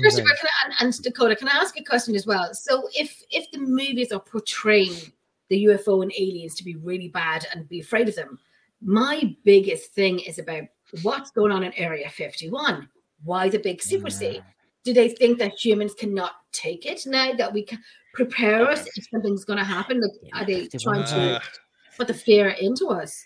Here's the thing. Area 51, yes, it's an Air Force base. Yes, they have tested new types of aircraft. We knew that since the B-2 bomber was being flagged as a triangle UFO. There, we have the TR-3B is what they call them, and several different other models that look like triangle UFOs, and they actually run on anti-gravity engines. Here's the thing. The CIA is especially bad for this. The U.S. military trained several foreign armies at Area 51. There is multiple levels of secrecy that if people knew half the stuff that was going down, they would have to throw out some sort of Kardashian BS to keep a riot from going. Yeah. Jesus. I'm saying the truth here, but here another thing is, oh my goodness, look what happened just before December 2012. NASA, of all places, was having to put out statements saying that no, the world is not going to end because of the number of people, younger generation, who were calling in saying that if it was going to end, they may as well just kill themselves right there. Yeah. They are genuinely worried because this does reach so deep. It reaches so deep into several different cultural aspects. The second they come down, if we're not ready, there's several people that are at least think they're on the right side of things.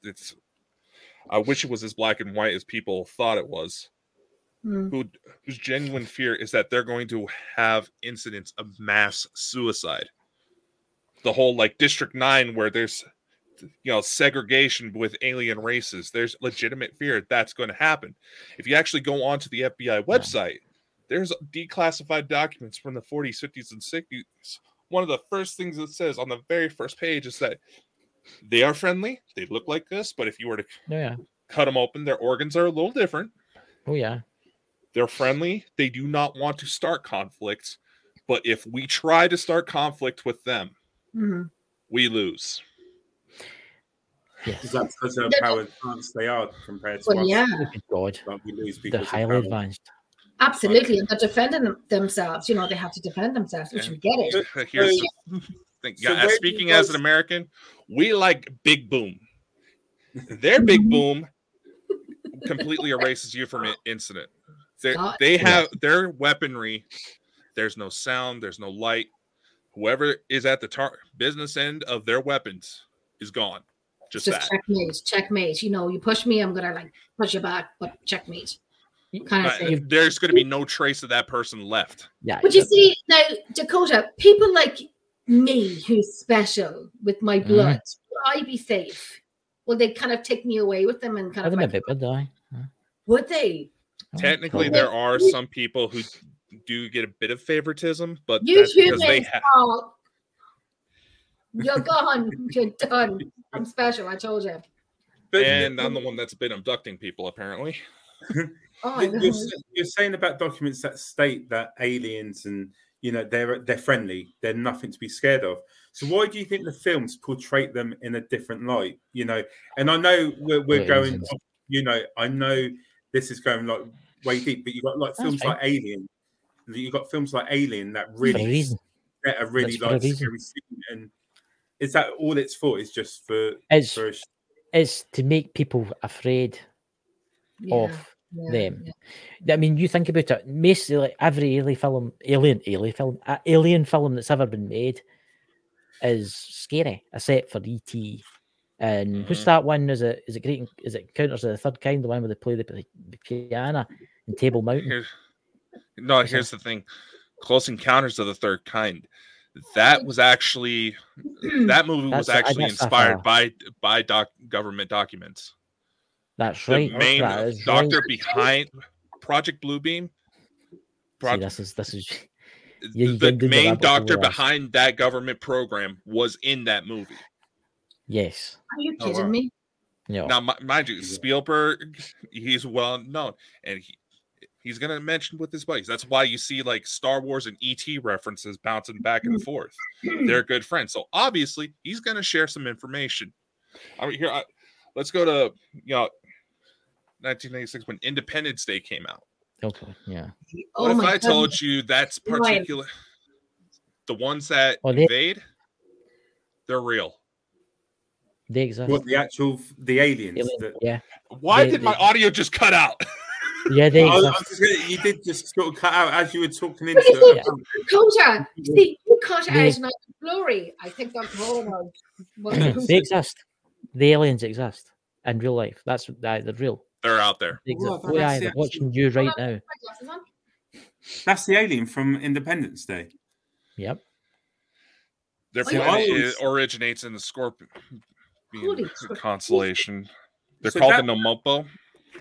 So the Independence Day film was based on the aliens were coming to invade. Yeah. So this specific alien, you got a picture of it actually being a real thing, like it's documented. Here. Are they there to invade? Do you believe that's Here's the thing. Actually, all right. That is the one alien species that scares the shit out of both sides. They kind of don't. Just because of the look, they're well known in mind control. Yes, as the movie shows.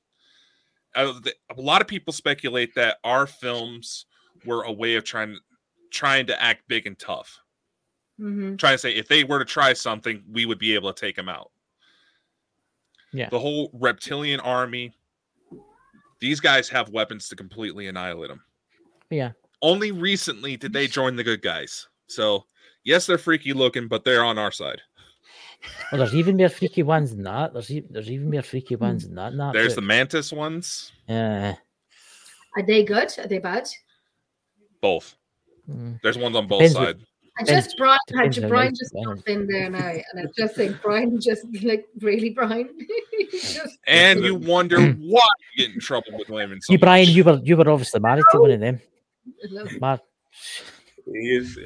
we were talking there about saying that my camera went blurry, Dakota, and your sound cut out a wee bit, and I was saying like, it's me and you, like and I was like, are they coming for? Oh, it's coming for us, and now all of a sudden I'm thinking.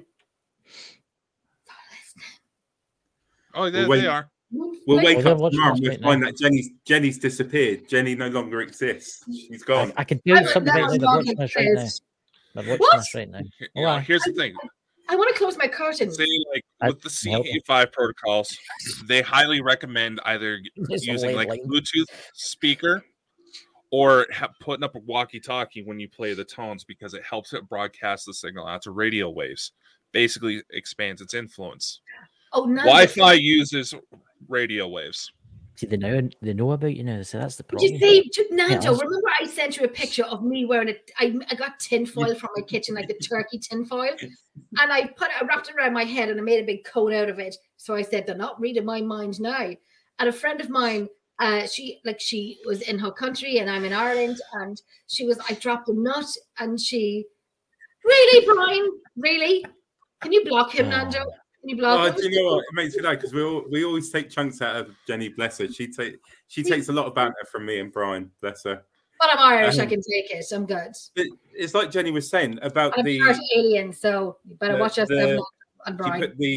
tinfoil on. But the conversation we were having, and this was the next question I was going to ask, is it's a bit like you watching it in films, you're listening to different documentaries about aliens being able to read your mind as well. Do you believe that they have the ability to know what we're thinking, and you know, you have to realize the human body actually shows several different physical signs of your emotion.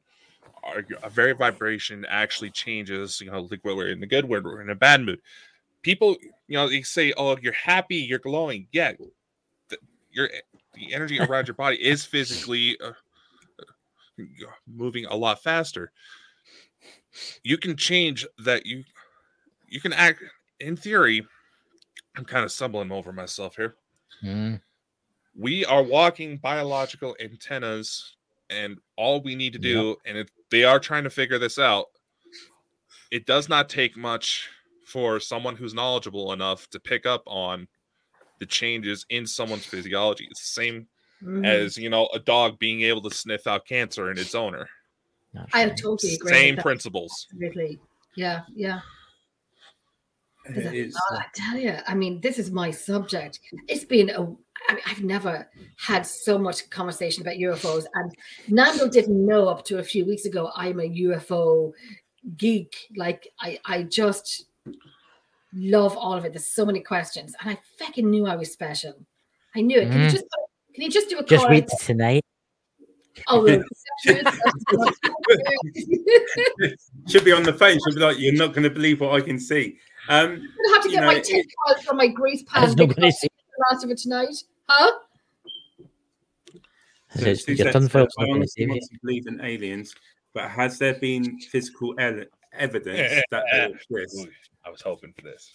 Oh, so then, I think we'll let Dakota start on that one. Then he's got the. I find it. Here's the thing. I find it funny. People are so willing to believe in ghosts than aliens. There, I fucking said. How do we know that? Oh, Jenny's dead grandma is standing right behind her. How do we know? Secondly, I was just spitting out something random. Secondly, here's another question. If you want to try to say ghosts, if you want to try to say ghosts are real, how come the afterlife is not a nudist party? How come ghosts have clothes? It's not part of our physical body. How do our clothes carry over to the afterlife? The guy that I know who is all about UFOs, abductee, and so on, but doesn't believe in ghosts. This person is known, but they believe in abducting and UFOs and these spaceships and whatnot. But when I talked about the paranormal, it doesn't exist. When I talk about spirits, ghosts, no, I'm not saying that ghosts don't exist. I'm presenting a counter argument for how a lot of these people try to debunk alien claims. There is too much out there to really deny that there could be life on other planets. Is it necessarily, complex life as we think it, able to travel the stars or even just do everyday things like we do here on Earth? Maybe not. We don't know, but there's too many variables in it to really deny the possibility. As for the afterlife, if you could find a way to prove to me for 100% that these are in fact dead people we're talking to with all these spirit boxes and EMF readers without having to kill somebody and wait for them to come back, call me. You came to the right person. Yes, I do EVPs, I do audio. That is my go-to when I do my investigations. I do audio and EVPs. That's my thing. And I have to say, I would put my name and stamp it on the audio that I do, the investigations I do. So yeah, listen, game on, Dakota. Let's do it. I've been on several investigations myself. I've had a situation where I'm on the phone with somebody who's dealing with a case that's got him and his family so scared they are moving across country to get away from it. Mind you. And all of a sudden, as he's telling me what's been going on, there's a voice of a small child in the background saying, "Put down the fucking phone or I'll kill you, bitch." This kid had to be like 7 years old. Now, he did disclose to me that his wife had a miscarriage about that time. And the particular entity we figured that was targeting him has been known to kill kids. Yeah. Jesus. Dark side. Well, that is dark. That is a dark side. Oh my gosh. Can I ask you a question about pilots? You know, I forget the year and so on, but when they have seen something and you can hear them radioing in to say, you know, something has shot by me, is it on the radar, and so on and so on, what not, or what speed is it going at, and they just said they can't, you know. When they say, do you want to make a report? And they always say negative, because I get it. They just don't want to be, I could be whatever year it was. But now as they get older, now they're saying yes. And it was written down, and they show the paperwork. It was written down that they just true, but they wanted to deny it.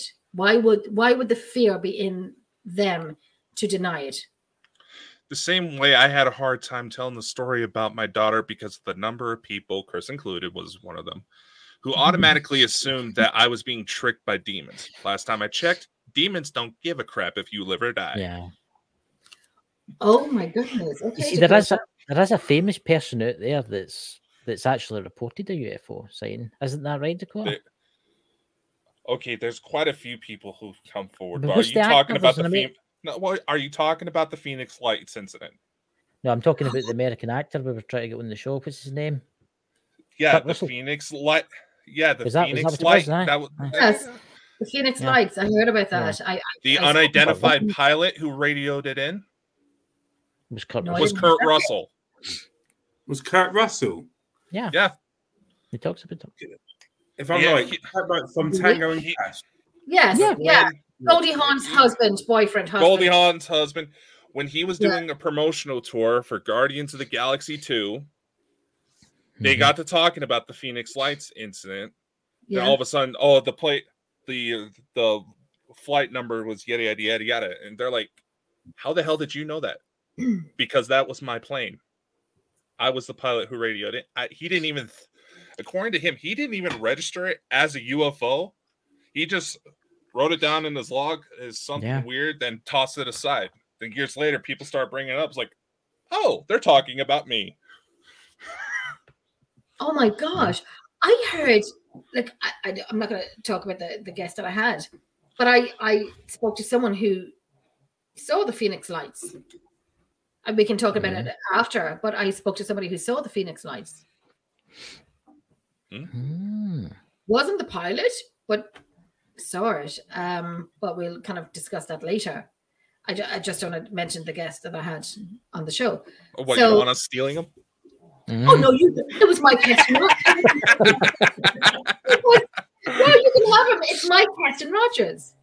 I had him on my show twice, from Fire and Sky. So yeah, he's a great guest. He's a great guy. Had him on the show twice. Fantastic. We check in and whatnot. But yes, he saw. I didn't know if you wanted to know his name or himself. But yeah, he was telling us about the Phoenix, those lights, and he was literally underneath it. So yeah, it was a great. I didn't know this, but the whole conversation about from A to B to C to D, was pretty awesome. What do you reckon? What do you think? Oh Jesus, Dakota! What? What? Okay. Elaborate on that. Do you think, what are your thoughts? It's hard to say. It's hard to say. I mean, granted, there's been incidents about my case. I've gone to people who study this type of thing for as long as I've been alive, and I go to tell them what's going on. They're like, well, I guess that's theoretically possible, but I've never heard of it actually happening. It's like, oh, great. So I'm a weirdo by supernatural standards.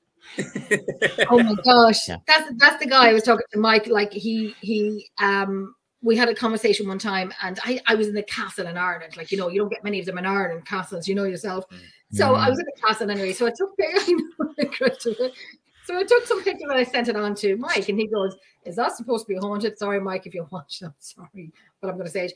And I'm like, well, it's a castle, you know, and he doesn't believe in ghosts or spirits or anything like that. And some that's people are just lucky. That's okay. Yeah, absolutely. That's okay. But I did say, you know, well, you know, we have evidence. We do have good evidence of investigations, and there's very legit people out there doing investigations and research. And yes, we are there. And then there's kind of a movie made with no evidence or pictures or just stories. Can I just say? Can I say that? I just did. And you know, kind of, you know, I don't know. That's what I think. Not everybody has to believe everything, and we get that. We understand that. But that's all I'm going to say. There's got to be more. There's so much out there. There has to be more, and you know, especially when you speak to guys like yourselves. Like, I think Jen will agree. We haven't had that sort of experience as vivid as what you guys have. So it just shows that there's something else.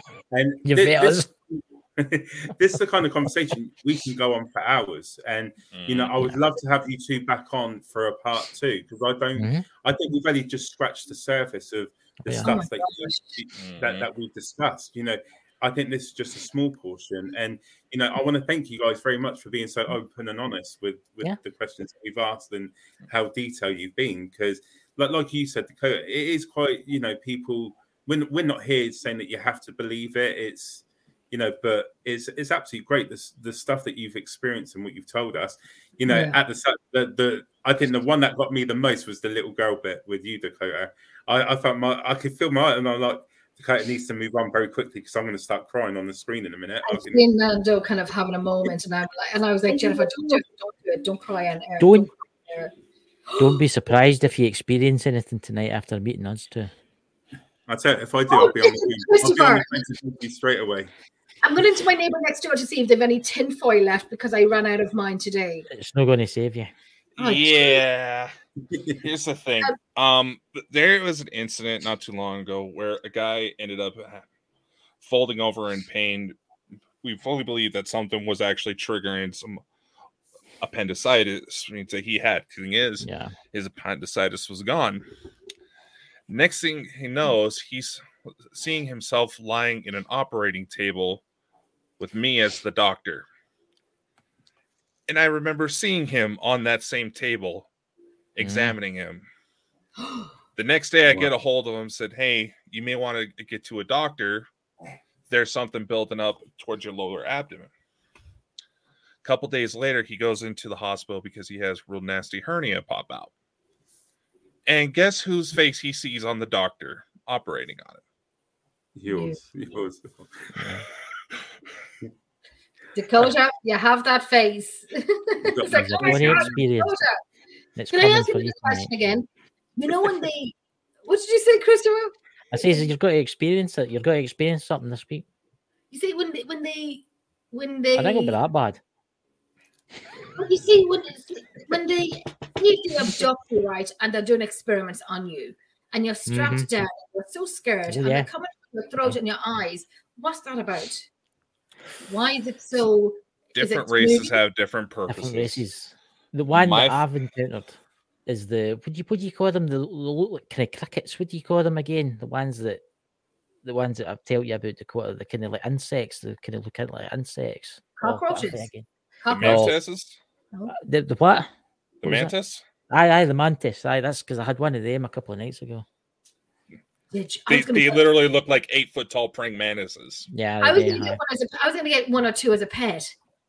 Yeah, and I looked at it, and it just had just this is one you. Like this, and he looked at me, and I said, "No, I'm not going to buy you," because he just looked at me like, you know, he's like, you could hear that, and he's reading my freaking brain at that moment. And I'm in the pet shop, and I'm like, do I want to get this, or do I want to get a stick insect? So the praying mantis looked at me, and just his hands was like this, and he just tilted his head looking at me, and with these large eyes, and I'm like, aye, that's them.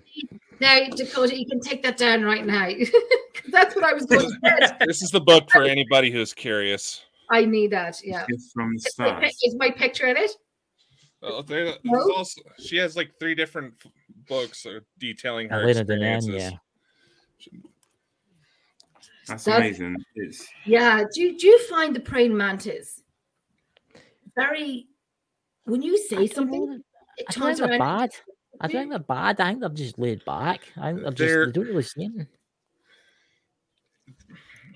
They can be intimidating at first, but they don't mean to be. The ones that we've dealt with. It's just the way their brains work. Mm-hmm. So, like, dealing with some of the friendly grays, sometimes they can come across as kind of like kids with Asperger's. Yeah. Just the way their mentality is, the way they think, how they perceive, how interactions. They can't physically understand why we are emotional. And in fact, that's maybe a new theory of why anal probing was apparently a thing. There you go, Nando. It could be a lucky week. Please don't. You wake up in the morning with a bit of a pain. You know that you've been. Jesus Christ. I won't be very happy. As long as it's not Dakota's face, you remember.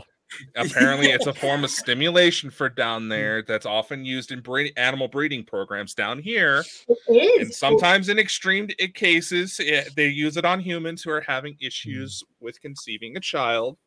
So, yes, apparently anal probe.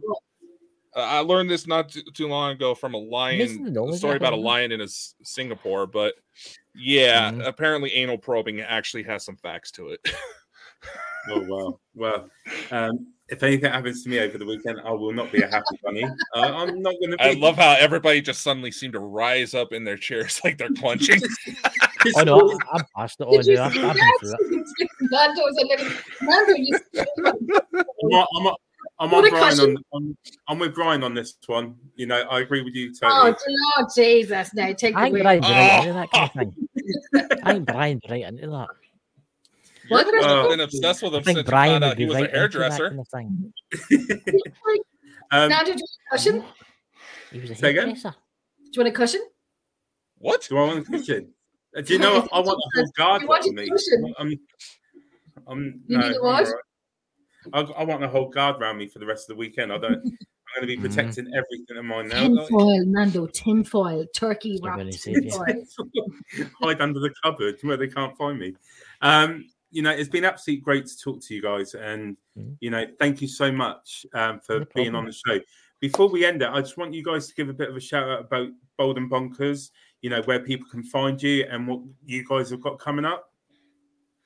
Dakota. Alrighty. Well, Bold and Bonkers, we broadcast our show to 50 plus different locations. We have, like I said, author Gift from the Stars, Olena Danon, coming back. She's honestly become a very dear friend of ours, and anytime she comes on, things get several times weirder. Good. We're also trying to get into putting together our own UFO documentary that digs more into the subject than the usual approach of, this weird thing happened.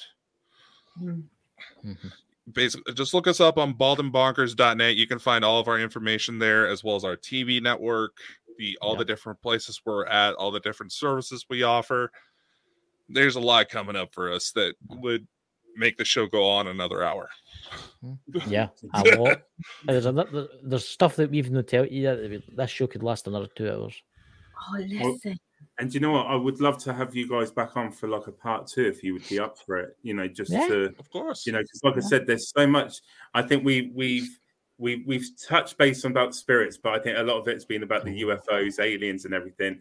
And Geeky in the corner over there, she loved every minute of it. It was like my Christmas. You have no idea. I mean, I'm so honored that Nando asked me to be on here with him and to listen to you guys. I mean, it's just because I love it, but I never have the best people to talk to about it.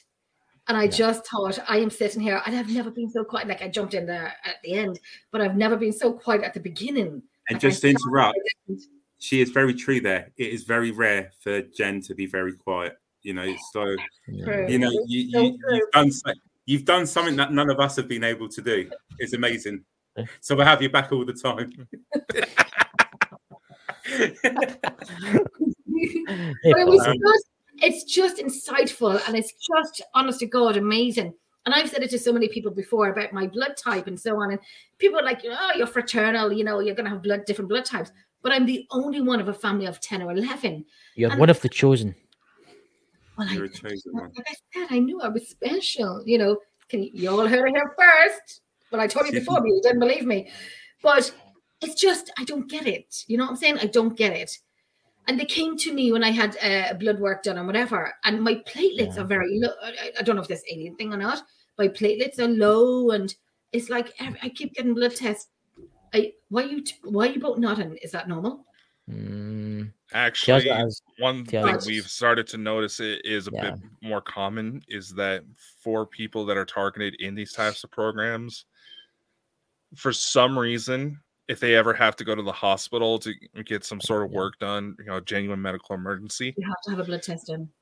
Well, naturally, there's blood tests get done, but the blood goes missing. Oh, wow. Happened to me 3 times. It's happened to me. I keep getting blood tests done because I have low platelets, and well, no, that's the same. Try to figure out what you are. 12 completely, but I can't.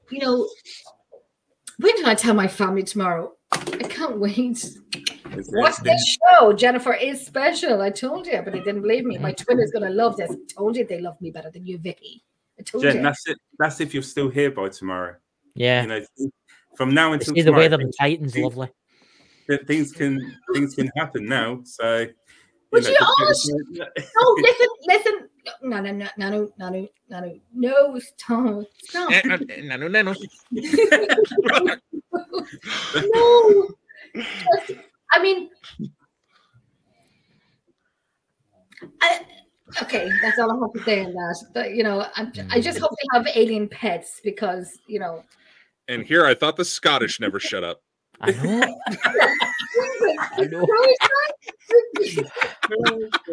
I know. What do you mean? You know damn well what I mean. Christopher, what is he We're from a Celtic family. We're from a Celtic family here. What's he talking about? Because only before the time as well. One more thing. These Americans, Again, I just want to thank you so much, guys, for being part of the show. And, I think a lot of people have enjoyed watching, and it's been absolutely great to find out more about you guys. And I definitely want to invite you back on in the future, in the near future to discuss, especially we were talking about evidence-based stuff and with the pictures you sent me, Chris. And, I know you got a lot of stuff, so it'll be great to do a show. But for now, I'm going to say my goodbyes and thank you, everyone, for joining, for all your questions. And most of all, thank you, Chris, for coming on, Dakota, and Jen for being the co-host. So, what I'll do is I'll put you guys in the back room. We're just going to finish off, and then we'll have a quick chat and say our goodbyes properly. But brilliant. Thanks so much, Chris. Thanks so much, Dakota. It's been absolutely brilliant having you on. Of course. Brilliant. What a show. I think definitely people that we need to have back on. Let me tell you, that was, I mean, like I said, I was quiet. At the end, I got talkative a wee bit. But I think when we hit into the UFO scenes, that's when Jenny started, and I knew straight away that's your thing. You're really into it. But I have everything written down. It was a treat. It was needed today. It was a treat. It was brilliant. It was great, and the fact that they're so open and honest about their experiences, I think, made the show even better. And I really appreciate, how open they've been, and it would be great to have them back on. But I just want to say thank you to everyone that's watched, that's joined in. Everyone on the Portal to the Paranormal page, Parapost International. I think we even put it onto the Emerald page as well tonight. I did. I shared it on Emerald tonight. Everyone that's taken part. Thank you. A big thank you to you, Jen, for popping on. It was an honor. It was an honor. And if I wasn't on as a co-host and I was watching in the background, these fingers would be smoke coming from them by typing, saying, oh my God. So I'm glad I was here tonight, and I thank you for, I'm that silent UFO geek. And like I said tonight, I don't get to talk about it often. And then these two were just the creme de la creme to talk to. Well, I think we got our go-to guys now from now on. If we wanted to have the chat about the aliens, the UFOs, we know where we're going to go going forward. for now, I'm going to say our goodbyes and thank you again, everyone, for watching. And we'll be back soon. We So shall see be. you guys later. Ooh.